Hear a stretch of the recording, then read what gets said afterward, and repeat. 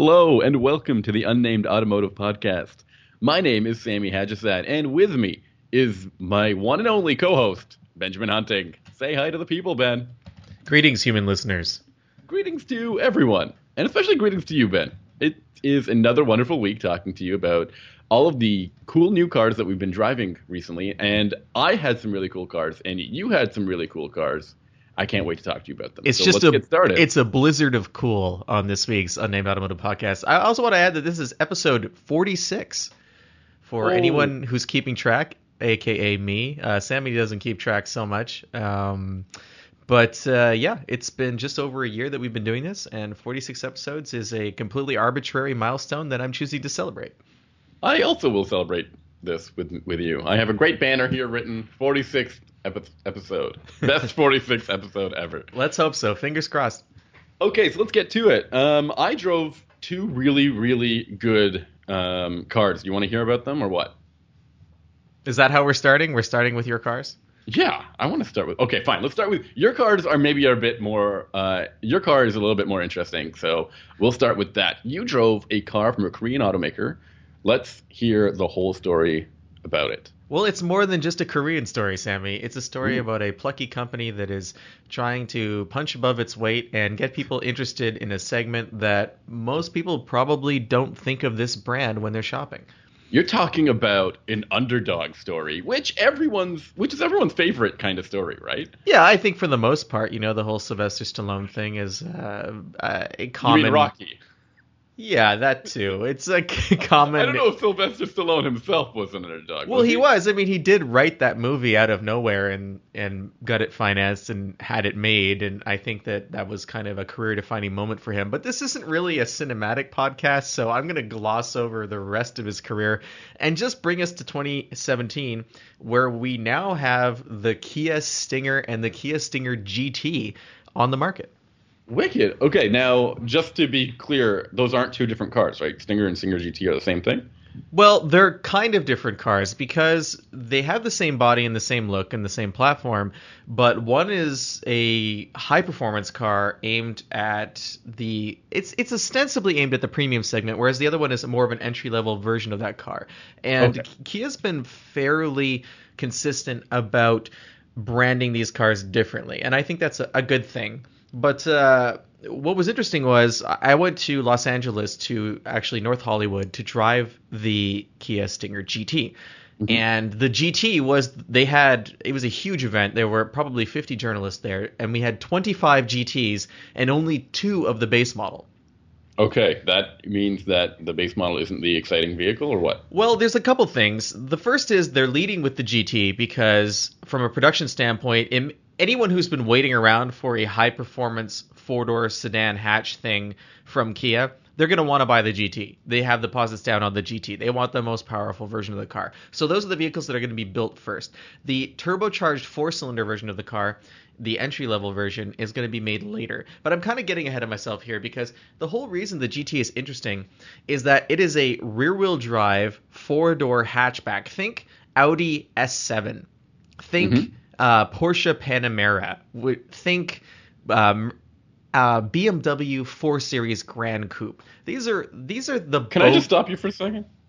Because I just named 3 totally different cars? No, that was just really hypnotic, and I just can't stop thinking about them. Can you tell me to think about something else now? Picture a sandy, white sand beach with a cerulean blue ocean rolling in, the waves gently lapping at your feet as you stare off onto the horizon. I'm liking it. I want to hear more about the Kia Stinger now, though, to go along with that picturesque landscape. It's kind of weird that I said all those luxury brands in conjunction with the Kia Stinger GT. But the reason I'm bringing it up is because that is the marketing message that Kia has been pounding into everyone's head since the Stinger was announced. Now, the Stinger is based on a concept car that came out just, I believe, a couple of years ago. Previous to that, we also had a GT 2-door mid-engine sports car that was never built, but all these vehicles share the same kind of styling trends. And this is a car that looks... From the front, you have that Kia grille, but as your eye goes back, this is a big, meaty, muscular-looking hatchback. It's like nothing else that Kia has ever built in terms of styling, and in terms of performance, because underneath the hood of that car, there is a 3.3-liter twin-turbo V6 that is putting out 365 horsepower and just under 400 pound-feet of torque.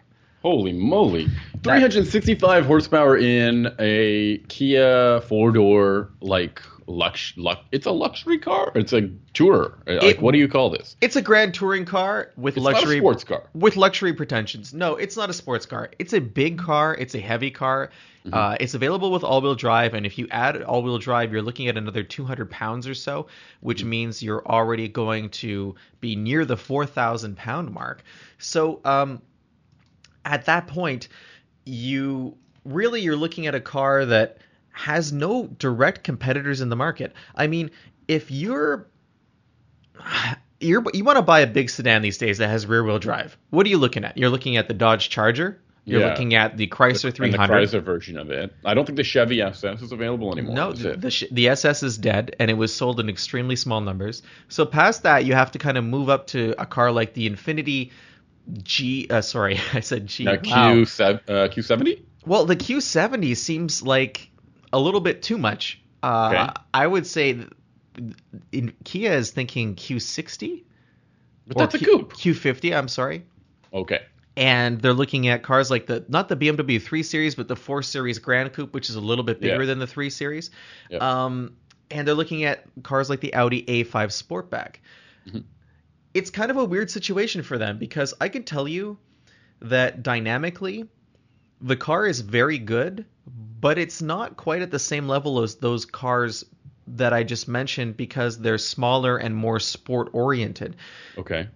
At the same time, it handles better than a Dodge Charger or a Chrysler 300, which are somewhat heavier and use older platforms. That's not a hard thing to. Yeah, that's not a hard thing to do. No, but it's just strange that this car, it doesn't have a direct analog, and I think that's both good and bad for Kia because it allows them to kind of forge their own path. But it's bad in the sense that they have to find a customer that wants this car. Okay, that's really interesting. When I spoke to the Kia brand when they revealed the production Stinger in Detroit earlier this year, they said they benchmarked the 4 Series Grand Coupe, and I wanted to know how this thing could compare to a BMW. And although a lot of people have said that BMWs have kind of lost their way in terms of dynamics, they're still quite good. So where is this? You don't think the Stinger is quite up to that benchmark yet? Well, it's an interesting idea. I drove them back to back. I drove a 4 Series Grand Coupe back to back with the Stinger GT on an autocross course, a fairly large autocross course, which was not the best performance environment for the Stinger because the Stinger is big and the Stinger really shines on an open road where it has enough room to do its business. On a tight course, the 4 Series, it was an interesting experience because I also drove it back to back with a 650 Grand Coupe, a car huge. A big car that I don't really like on the street, but when you turned off all the electronic nannies and put it on this autocross course, wow, that chassis, I could do anything I wanted to with that car. Really? It was just hanging the tail out, turning in exactly how I wanted it to. It was incredible. I was very impressed. Turn everything off in the Stinger. You went to a Kia event and got impressed by a BMW. I hate it when that happens. And well, they actually had a Panamera there for us to drive as well. They had all the Infinitis that I just mentioned. But when I got into the Stinger and turned everything off, what I found was a chassis that wanted to understeer. It would kick the tail out like the BMW, but not on command. And I think it was probably an alignment issue. I'm sure that you could make the car turn in a lot better, but it just didn't have the same. You felt like it was a big car, which is a feeling you didn't have in the much, much more expensive BMW. Now, interesting thought experiment. My co-driver, Perry Stern, he's like, you know what?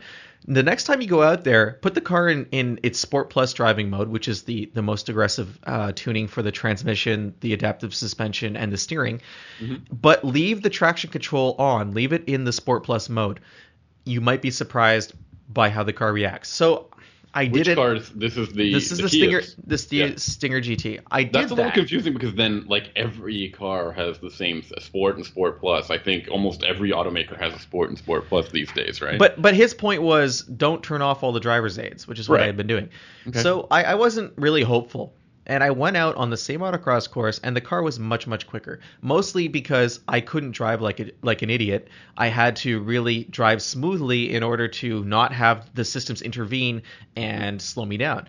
So that kind of added an extra dimension to what I think Kia is trying to do with this chassis. It's not meant to be an all-out drift car, even though you could drive it that way if you had it set up properly with tires in alignment.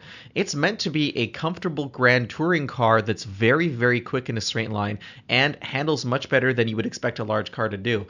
And because of that balance that it has, the suspension is softer than you would think for a performance car. Okay. We noticed this especially at highway speeds. We were driving beside another Kia Stinger GT on a bumpy stretch of road. Like, I say bumpy, it's California, it's a highway. It's not, they have these undulating asphalt, I don't know what you would call them, aberrations. It's kind of a unique thing to the state. And you could see the GT moving up and down quite dramatically in its softer suspension setting. Yeah, and is it uncomfortable in that sense? Is it like being on a boat, like it gets you seasick, or is it soft? It's like well managed. It's noticeable. I wouldn't call it uncomfortable, but you do feel the body move in corners at speed. Okay. That being said, if you put the hammer down on this car, no matter how fast you're going, it is incredibly quick. Going from 75 to 110 miles per hour takes no time at all, and you don't even notice how fast you're going. 100 miles an hour feels like 75. It's a very, very composed car. Mm-hmm. And that engine is phenomenal. I don't believe whatsoever that it's 365 horsepower. I think it's completely underrated. Okay. I would like to see it on a dyno to see how it, this is the same engine that you can get in the Genesis G90, the G80, and the G70. This is a very, very good engine. It also sounds fantastic. There's an enhanced auto sound that you can, it's fake in some ways. You can control how much fakeness you want. But even from the outside, the car sounds pretty decent. This is, I think, in my opinion, the first Kia drivetrain I've ever had where I felt like it was fun. I felt like the engine and transmission had been tuned to put a smile on my face rather than just meet a performance target. That is really impressive because Kia is not necessarily known for this kind of impressive driving dynamics, right? Especially with the drivetrain. In terms of the drivetrain, especially in terms of the drivetrain, because you seemed a little less enthused with the driving dynamics, handling-wise. They're fine, but they're not what Kia's made them out to be. They're not class leading, right? Well, first of all, I don't know what class this car is in. Okay. Second of all, it's not a competitor realistically to BMW, Audi, or Mercedes-Benz. I don't think so anyway. Certainly not dynamically. And in terms of equipment, it's very well equipped, but it's not as advanced as those cars are. Now, this isn't a knock against the Stinger. The Stinger is considerably cheaper than all of those vehicles. It starts at $31,000 for the Turbo 4. Yeah, okay. And the V6 version that I drive starts at $38,000. So you can get a whole lot of car for not much money. You can also add all-wheel drive if you want to. It's $2,200 no matter which version of the car you buy. And even in Sport Plus with that all-wheel drive system, 80% of the power is sent to the rear of the car, and you can still kick the tail out, which is something you can't do in a lot of other all-wheel drive cars. So there's a lot of attitude in this car. Kia is incredibly proud of it. This is something they've been talking about for over a year. They've been hyping it to the max. They might have oversold it because I feel like I've been saturated with hype for the Stinger, but the car is very good. And I hope it finds an audience because there are not many cars like this anymore, as we pointed out earlier in the podcast. That's really cool. I'm really excited about that because of I hate it when the hype machine is real, right? Like I hate it when people go nuts for a car.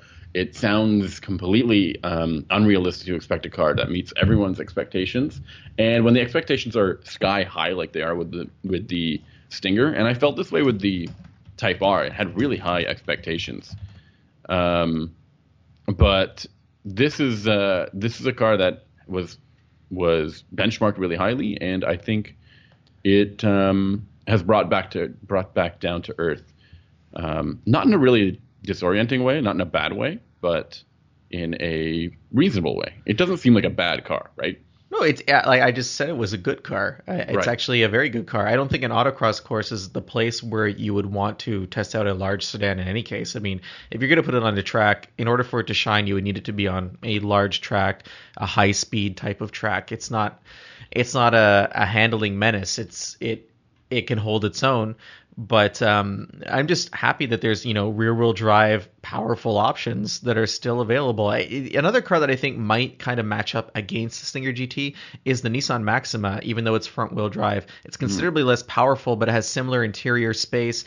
It's also aimed at the near luxury crowd. That Stinger GT's back seat is huge, and the trunk area is great with that hatch. Really? Yeah, so it's a very practical car, and the value is incredible. So once again, I've never been shy about talking of my fondness for the Genesis brand and how they're kind of democratizing high-end cars by proving you don't need to load them with irrelevant gear that nobody really wants in an attempt to one up a competitor, but B, also making the pricing realistic and the quality exceptionally high. I think Kia is doing the same thing with this sporty Grand Touring car. They're saying, hey, you don't have to go to BMW to get a rear-wheel drive car. You could drive 2,000 miles and still feel fresh at the end of that, And even the four-cylinder, it's about 255 horsepower. I drove it briefly, but it's not fast, but it's certainly not slow, and it's a decent amount of power for the platform. Okay, so then after hearing all this, I have to ask: is this the best Kia on the market? Is the best car Kia's made? I don't know. The K900 was a really good car. That's what I was asking, because a lot of people seem surprised that Kia has delivered a luxury car. And I remember the K900 can get pretty fancy.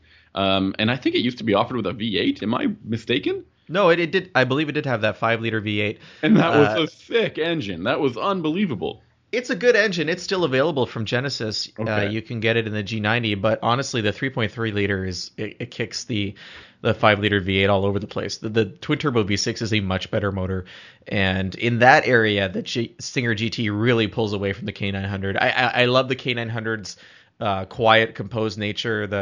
It almost feels regal driving it around, and the value is outstanding. The Stinger GT is an entirely different animal, so it's not necessarily fair to compare them, but it's certainly quicker and more performance oriented than anything Kia has built, or at least Kia has brought to North America in the past. And then the next question I have is, when they deliver a car that seems as well composed and fully thought through and more than just value. Like, every Kia seems to be a really good value proposition. They offer a ton of content in a really well finished vehicle. But now the Stinger seems to be upping the ante a little bit. Should we expect that quality in future Kia products? You know what I mean? I asked that same question to a number of Kia executives who were present at the Drive event.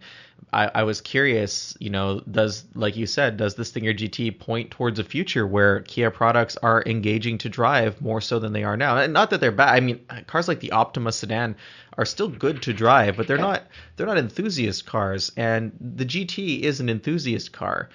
And I was asking specifically, are we going to see something like a Forte Coupe that has performance potential? And the answer was, yeah, that's going to happen. I mean, not in so many words, but the company is aiming for that as part of their image moving forward. They're going to be offering more options like the Stinger GT. I mean, obviously, if the GT tanks in the market and no one buys it, they'll rethink things, but I don't think that will happen. And I think they're realistic about the size of the market for a car like this. I mean, remember when the A7 came out and everyone was like, whoa, what's this? And then everyone bought it? Yeah. So yeah, everyone bought one. Everyone. Like, it was like a Tamagotchi in middle school. Like, everyone had one. It is definitely one of the most common luxury cars I see here in Montreal. So I think that the GT could go a similar route because it's a very similar package stylistically in terms of styling, but at a much lower price. I'm excited to see how Kia takes the momentum built with the Stinger and pushes it into its next vehicles. Now, they have a lot of really strong talent in terms of design and now driving dynamics, developing their cars, and now to take them from beyond a car that was built to showcase those two elements in terms of design and driving dynamics. And now they're going to be able to. I want to see if they're going to be able to take those lessons learned, building a purpose-built vehicle and putting it into that car. And now we'll see how it works with the other cars, the Forte and the Optima and the Soul, and maybe even some of the crossovers or something. Even the crossovers, you're looking for like a more engaging crossover from Kia? I mean, a lot of people are really excited about crossovers like the Panamera. I mean, not the Panamera, the Macan and the Cayenne and the X5. And remember last week I had that GLC, which had some, sporty pretensions to it. So it's always fun to see more fun, peppy, fast crossovers. Not that I think that there's a huge market for it, but it's interesting to see what people are trying to do. I don't know if Kia will go that route. I think the Macan is kind of really rarefied air in terms of performance, but definitely in their sedans and more affordable options, I think there's potential. But let's at that price point that you offered for the base Stinger, that $31,000. Yes. That's a killer price. I mean, considering a base CLA, which is a compact luxury. I mean, we say luxury. I mean, it's in air quotes. It's not the most luxurious car you can get from Mercedes. It's also considerably smaller. It's tiny, right? And it has a 4-cylinder engine that makes 200 horsepower. A dual clutch transmission that's really unrefined. I would get a Stinger in a heartbeat. I haven't even driven a Stinger, and I think that sounds like a better deal than a CLA. And what's interesting too is the GT version with the twin turbo V6. It tops out at $49,200 for the top trim level, and that version of the car I believe includes all-wheel drive. I'm not certain, but you're under $50,000 for the best equipped version of the car. There's 3 trim levels. There's GT, GT1, and GT2. So if you want all the bells and whistles, you're still under $50,000. You could pay $50,000 for a 3 Series easily. Yeah, for sure. And you have a smaller car with less performance. So I mean, this is an interesting tweener car. And that's where I'm not sure where the market's going to be, who's going to be buying this car. I don't think it's going to be cross-shopping against necessarily BMW buyers, but I do think potentially there are Audi owners out there who would look at this car as something that would be intriguing for what they're looking for in a car, especially in terms of if you get the all-wheel drive with the hatchback. That's awesome. Yeah, that's a great point. And I'm looking forward to driving this myself. I think it might be a surprise of the year, but there's a lot of really good cars out there this year. So, well, I think, and speaking of good cars, I believe you were also driving a Kia this week. Is that not correct? Actually, no, you were mistaken. See, I was driving a Chevrolet Corvette Z06, and I was comparing that to a Acura NSX. But here's the thing. The the Corvette. Look, a lot of people have been telling me that Corvettes have 2 doors and big V8 engines, and this car, I'm telling you, the car I drove had 4 doors, was kind of small. It had a 1.6-liter 4-cylinder under the hood, which was surprising, and it had a Kia badge on the front. Is that kind of weird? Was that an elaborate joke? Yeah, kind of. And actually, the real case is I had a Kia Rio, which is the 4-cylinder, the 4-door hatchback subcompact from Kia, and it is super affordable. This is a topped-out version that costs around $19,000 in the U.S. I'm sorry, I tuned out there because I was overwhelmed by the sound of the subscribers clicking the unsubscribe button at the end of your joke. Oh, you're mean. And no, I did not have an NSX. I compared that to a Honda Fit, that Rio to a Honda Fit. The Fit, I don't know if you're aware or what your thoughts are on the Honda Fit, but it's always been a really easily recommendable car in the segment because it's really practical. It's super spacious and it's very fuel efficient. I want to ask you a question though about the Fit. It is all of those things that you mentioned, but isn't it also a fair bit more expensive than a few of its rivals? Okay, so in this particular situation, we had, as I said, I had a fully loaded, an EX model Rio, and then on the on the Fit side of things, I had the base model, which is called the LX trim, but I had it with the CVT and the Honda Sensing package, okay? and that came out to about $800 cheaper than a fully loaded Kia Rio EX. Okay, Now, so fully loaded. So what did the Kia have in terms of equipment that the Honda didn't have? it had a leather steering wheel, it had a leather shifter, and it had Ooh. leatherette in the seats. That's it? Like in terms of infotainment and safety? Both cars have Android Auto and Apple CarPlay support. They have the same 7-inch sized screen. They have a bajillion, well, not a bajillion. I think they have a pair of USB chargers, which is really handy. Now, in Canada, the Canadian spec version of the Rio comes with standard heated seats and a heated steering wheel, which this is the hatchback Rio, right? right. Okay. But in the US, you don't get any of that stuff. Our car also had automatic climate control. You don't get that in the US. So as a result, the Canadians have a slightly more expensive car. It comes out to about $25,000. But let me focus on what the Fit had. Honda Sensing, which is a suite of safety technology that is designed to help people. You know, it's driver assistance and safety features. And does it include the absolutely terrible lane watch system? No, it doesn't have lane watch. It has excellent. a lane keep assistance feature, not a departure warning, but a lane keep system that actively, steers the car. And Hey-o. yeah. And it has adaptive cruise control in a car that cost less than $19,000 That's in the U.S. or Canada? in the U.S. That's amazing. That's Isn't it? pretty amazing. Yeah. So even if this car doesn't have the fancy interior trim, the technology is all there. That's really impressive to me. But if you wanted to compare the two cars at the trim level, like a fully loaded Fit would come in at around $22,000. Just give me a second. You hear me over here? Yes. Okay. The Honda Fit a fully loaded Honda Fit EX with navigation would come in at $22,000. But as I said, a fully loaded Rio would be still about $19,000. So I think that's really impressive to see Kia keeping things really affordable. Yeah, and so and I guess if you don't need navigation, then things are a little bit more in the Fit's favor. Yeah, and the impressive part is that both of these cars have Android Auto and Apple CarPlay.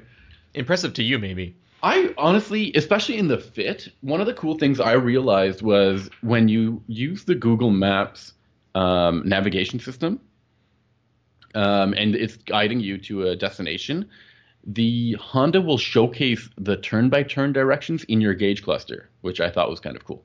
That is cool. Not just in the infotainment system, but right in another part of the vehicle. Does it work with Waze as well? I can imagine so. I'm not 100% sure. I haven't tried that yet. So what am I going to say about these two cars? I mean, I in the past, the Fit was the benchmark because it allowed you to do so much. But it's not to say that the Rio is not that good of a vehicle. The Rio is, in fact, really ups the ante in what is acceptable in a subcompact car. The way it drives in particular is super confident, planted, and refined. And those are things that I don't expect in this class. And I mean, you had the Accent a few weeks ago, or a week ago. Yeah, so how different is the Accent from the Rio? I think they're almost identical, with the fact that I don't think you can get the 5-door Accent in the U.S. No, not at all. So I really was impressed with the driving dynamics of this car. It felt really buttoned down, really well put together. And the other thing is the way it looks. It interior and exterior is very much in line with the rest of the Kia design language. So it's attractive. And it's not a car that you would be embarrassed. It's a car that you wouldn't be embarrassed showing up in, which I think is really cool for a subcompact car that costs under $20,000. So what about interior space? Because the Fit, I mean, the name kind of is part of the whole package. It's, you can fit a lot of stuff in it because it has the Magic Seat. Oh, and that's my other question. That base model car, does it come with the Magic Seat as standard? Yep, it comes with Magic Seats. The Fit has... 30 more cubic feet of storage when the seats are folded down than the Rio. Only 3. 30. Oh, 30. Well, Yeah.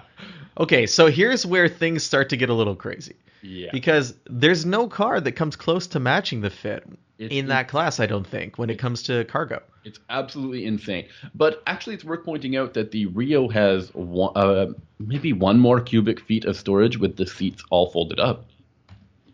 Yeah, but I mean, So, like, unless you're fully comfortable with always throwing the seats down in a Fit, that's where it really kicks butt. no, but I think the appeal of the Fit it's that it's like an SUV but way smaller. I think that the Fit, how many cubic feet is it in total? I think it's 50. So that's right away, you're beating a lot of compact SUVs. Yeah, sorry, I had the specs right here. Let me just double check. I think it's 50. And I think that's pretty impressive. A cargo, 52 cubic feet. And So that's more than what the Tiguan, the CX-5. I think or if it's not more than, it at least matches them. right. Sorry, And not I think- 30. It was 20 more cubic feet than the 20 more. 20 more cubic feet than the Rio. It's still quite a bit. That's still 2 full-size sedan trunks. It's huge, almost. yeah. You know, like, and it's also, I believe, in the Fit, you could fold the passenger seat in the front forward to put long items in. Is that true as well? I didn't test that out, but Because I know in the HRV, which is based on the Fit in terms of its interior cargo management, you can do that. I think you can get items that are 7 feet long inside the vehicle, and I believe that's also true of the Fit, which is a huge advantage. I mean, all this stuff sounds really academic until you actually have to move something with a tiny car like that, and you start to realize that you can have an SUV, but the way that the cargo space is managed inside, it might not be practical for what you're moving. Like, the wheel wells might intrude too much. It might not be square. It might have a weird roundness at the top, which means you can't put a dresser drawer in there. It just doesn't fit. You look at a car like the Fit, and it's been designed from the ground up to swallow pretty much everything it can. And I believe it's fairly rectangular back there, isn't it, Sammy? yeah, it's super easy to get stuff in and out of it. I can't get over how versatile it is. Like, because of this, all of this, this way that you can configure the rear seats in the back and the trunk. What is the coolest thing about it is that, I mentioned it has adaptive cruise control and lane keep assistance, and it has a forward collision warning system. All things that are really, like, maybe it's annoying to me and you, who are comfortable driving every day, but maybe to newbies, new drivers, it might be really handy to have forward collision warning. And then it can also appeal to people who love packing, like bicycles or something in their car without wanting to buy a crossover. Or what about older people who don't want to, jump into a big SUV just to drive somewhere in their car that drives? Yeah, so now they can get into a Fit, which is really easy to get into. And they still have all this space and passenger and cargo space. And how does it feel out on the road? Like, what? I hate it. I really don't like driving it in comparison to the Rio. It's not very sporty. It's not very, like, fun to drive. It's very loud. How much of that is the continuously variable automatic transmission? Yeah, the CVT is not awesome, but it is really fuel efficient. This thing gets 4 more miles per gallon combined when compared to the Kia Rio, which is significant, and it's super easy to get really good fuel economy in this car. But driving dynamics are not where this thing shines, whereas the Kia Rio is much more fun. It kind of is a little bit rewarding to push. At the same time, driving dynamic wise, if you're going to get into a crossover, it's not going to be great either. Yeah. So it's kind of, I would rather have the Fit, which is easy to park and way more efficient than any crossover out there, and you can get it. Can you still get it with a manual transmission? Yeah, the base model can be had with a manual transmission, but not with that Honda sensing stuff. Okay, so there's a bit of a sacrifice if you want to try and make it feel like it has a little bit of performance, but otherwise, if you're just looking for an appliance that's like extremely reliable and has a ton of space and is super efficient, it's really hard not to be into the Fit. Absolutely. And it was the one that kind of won out for me between the two. At first, I thought I really enjoyed the Kia Rio because, like I said, I never felt really embarrassed driving this subcompact. But the more time I spent in the Fit, the more I liked it. The more I thought it was just about perfect for a subcompact car buyer and for the price. Even though I had the base model, it was still really impressive. Well, it's great to see that there are so many options available to people who are at that part of the market who are looking for something that, they want something that's a step above basic transportation and that fits into their lives perfectly without being forced into the world of crossovers and SUVs. I'm all for hatchbacks. They're incredible. I mean, the Stinger GT's hatchback is a huge amount of room back there. So it's one of my favorite designs. Wicked. Now let's talk about one of the other things that came out this week. I believe Tesla had a very large showcase yesterday or the day before that, where they announced 2 new products. Well, it was supposed to be about their semi-truck thing, their electric transport truck, but it ended up being about the Tesla Roadster, which kind of stole the show at the very end of the presentation. And that's pretty cool. I'm fine with that because the Roadster is the car that Tesla kind of made was the first car that Tesla made, and I guess this would be considered a second-generation model?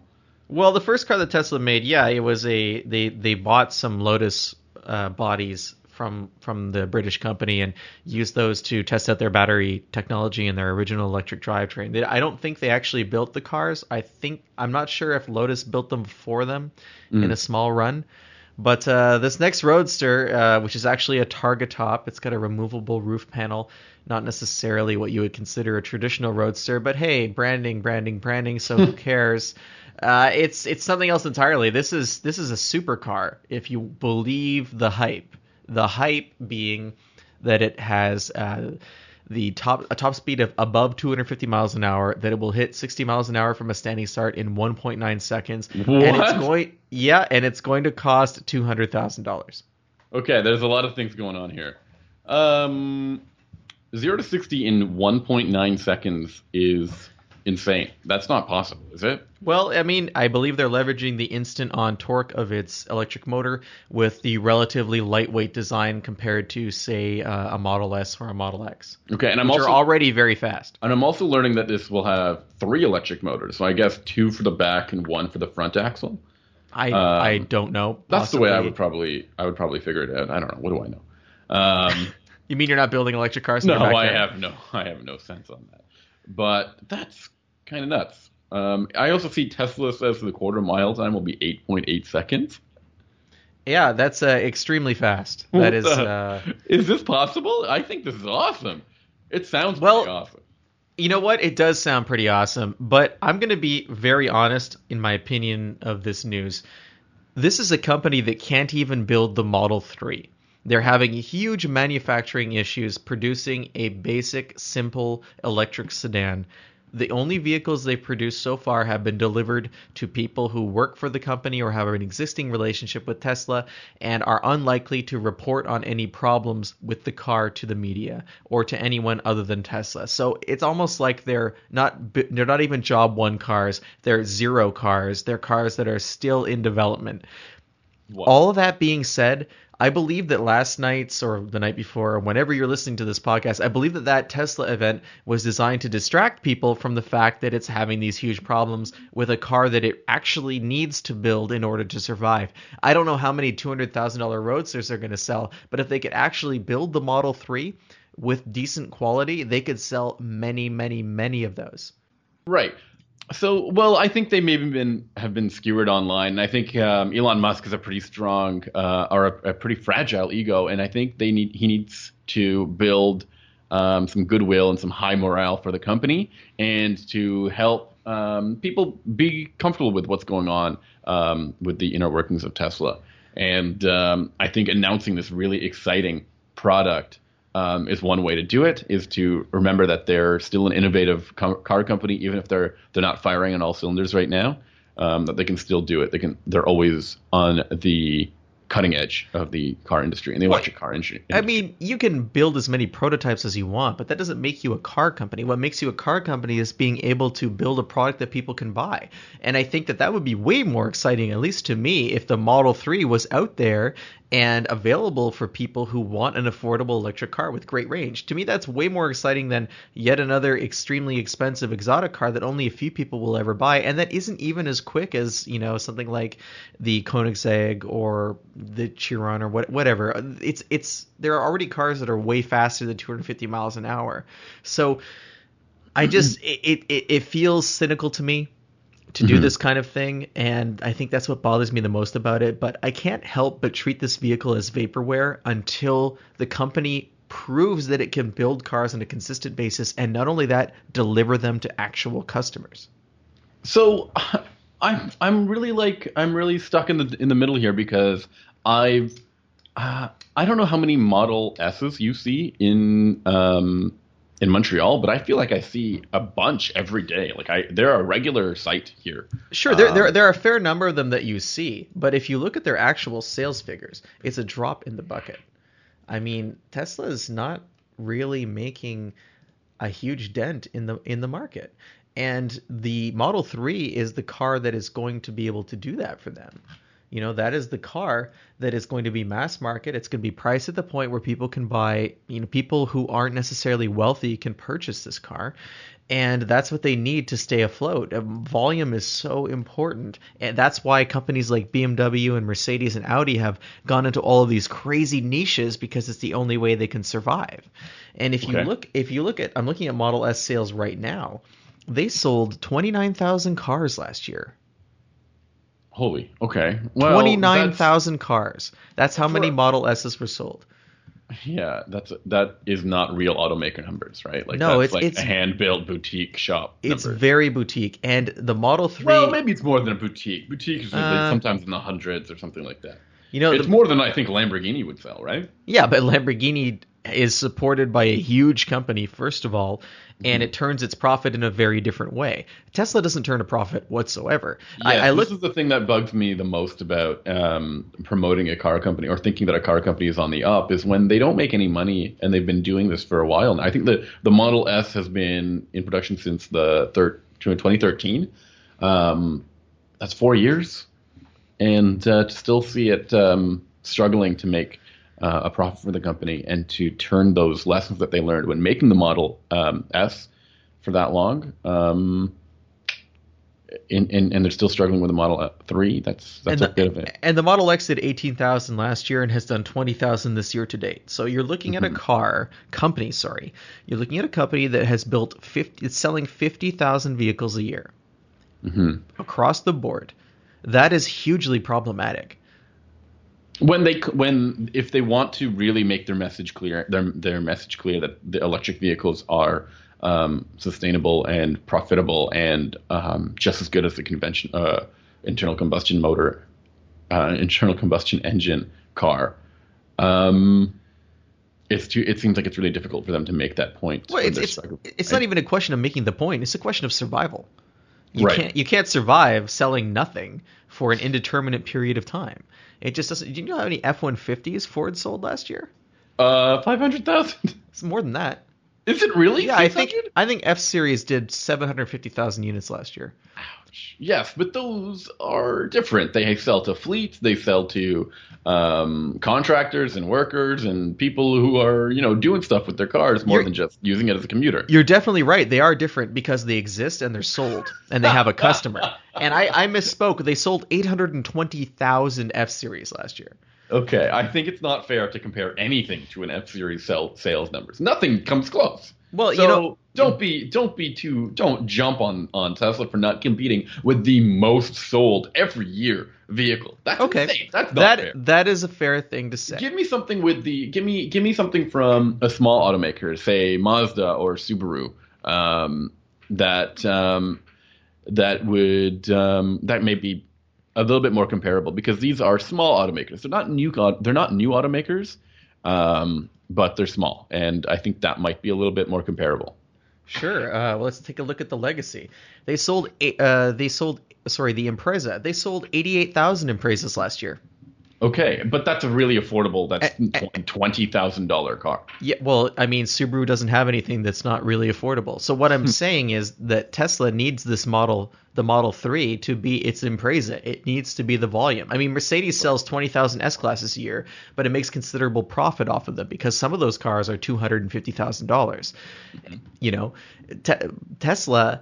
Okay, so now Tesla's offering a $200,000 or wants to be offering a $200,000 Roadster. Maybe that's where the cash's at. No, there's no way they're going to sell $20,000 Roadsters because, like I said, some of the S classes are $250,000.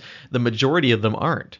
They're able to leverage the investment they made in the S class platform by selling these high end versions of the car, while also doing reasonable volume on the lesser versions of the car because they're an actual automaker that has a business plan. Tesla is none of those things. And that is why, I want them to succeed because more options for customers is always a good thing. But the way they're proceeding makes it very hard to see how that's possible. I'm going to be blunt with you. I agree with you. I can't believe that they don't have a sustainable business model. And that's a huge issue for them moving forward. But what I really love is that they dare the rest of the automakers to step up to the plate in terms of electric vehicle innovation. And I am hoping for another automaker to take the bait. And I think we saw Chevrolet do that with the Bolt. And they've offered a $30,000 200-mile range car, and it's a very good car. Another company it exists. It exists. It's real. I've driven it. You can go buy it right now. Another company that's really stepped up to the plate and taken the bait, as you put it, is Porsche with the Mission E. Mm-hmm. I mean, the Mission E is an absurdly threatening vehicle, I think, to Tesla because and this is a car company that can do exactly what Tesla is struggling to do. Yeah, what the Mission E is it's the Porsche has the manufacturing resources to make this car a reality. They can make as many as they need to. Not only that, it doesn't have to be profitable because they have other models that will support it, so they can afford to push it into the market and give it time to develop its own base of buyers. These are all luxuries that Tesla doesn't have. Tesla has been relying on venture capital. It's been relying on deposits from potential customers. There's a whole bunch of the company operates outside of a standard manufacturing company. Absolutely. And in that way, it's allowed it a flexibility to develop things that maybe would be harder to develop at a traditional automaker, but it also it's also catching up to them now, right? Yeah, it comes with a set of liabilities, and those liabilities have made themselves very apparent with the Model 3. So, I mean, I hate to do this, and I hate to talk like outside of the scope of this conversation on Tesla.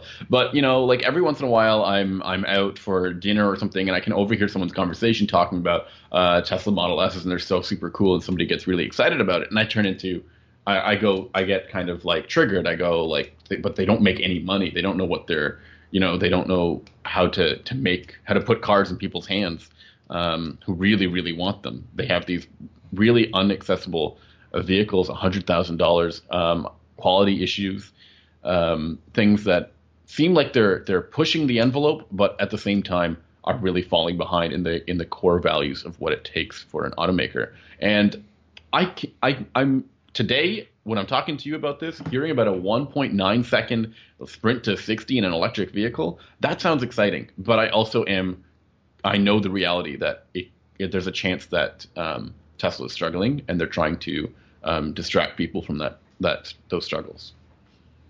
Is that appropriate? Is that a good balance of the conversation here? Hey, you're free to hold whatever opinion you want to hold. Okay. Well, maybe I'll quit ranting about it. And I suppose that might be it for this week's podcast. I think we can wrap things up right there. Okay, perfect. Next week I have an exciting four crossover comparison. 2 new cars and 2 brand new models and 2 long time staples of the industry. Are you interested in knowing what they are, or are you excited about me teasing it for next week? Hit me with those details. Okay, the new cars are the Volkswagen Tiguan and the Chevrolet Equinox, while the old favorites are the Honda CR-V and the Nissan Rogue, which are 2 very popular cars in the segment. And next week for myself, I will be driving, and am currently driving actually, the Lexus LC 500 and the 500H. I believe Oh, wow, cool. Back to back. That's the hybrid and the V8 version of the ultra luxury coupe grand touring extravaganza that Lexus has unleashed. I drove these cars back in February in Hawaii, and I believe we talked about them then during the launch. But this is my first time driving them day to day. It's wet, it's cold, it's ugly out there. This is the realities of driving. It's not sunny and there's no palm trees, so we'll see how that affects my impression. And I'll also be driving the Prius Prime, which is something I've never driven. It's the plug-in version of the Prius, and I'm pretty interested to see if I can get beyond the admittedly, what's the word I'm looking for, Sammy? Individualistic styling of the car. Well, I think the Prius Prime is actually the better looking of the Prius lineup right now. Is that really a compliment, though? I know. That's what I was going to follow it up with, although that's not saying much. I can't wait to hear your thoughts on it next week. It's going to be another fun podcast. But for now, if you want to catch up on our older podcast, you can go to our website, unnamedautomotivepodcast.com. You can also subscribe there using whatever platform of choice. And if you're interested, I suggest that you go to our Facebook page. That's facebook.com/unnamed automotive podcast. And you'll find us there and some photos and links to our latest content. If you want to get in touch with us directly, you can do so on Twitter. Sammy's Twitter handle is @Sammy_ha, like you're laughing, and mine is @HuntingBenjamin. You can also message us through Facebook. It's very easy to do that.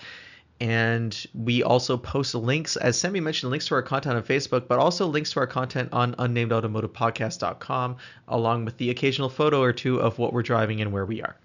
So thank you for listening, and we'll catch up with you next week. Bye. Bye-bye.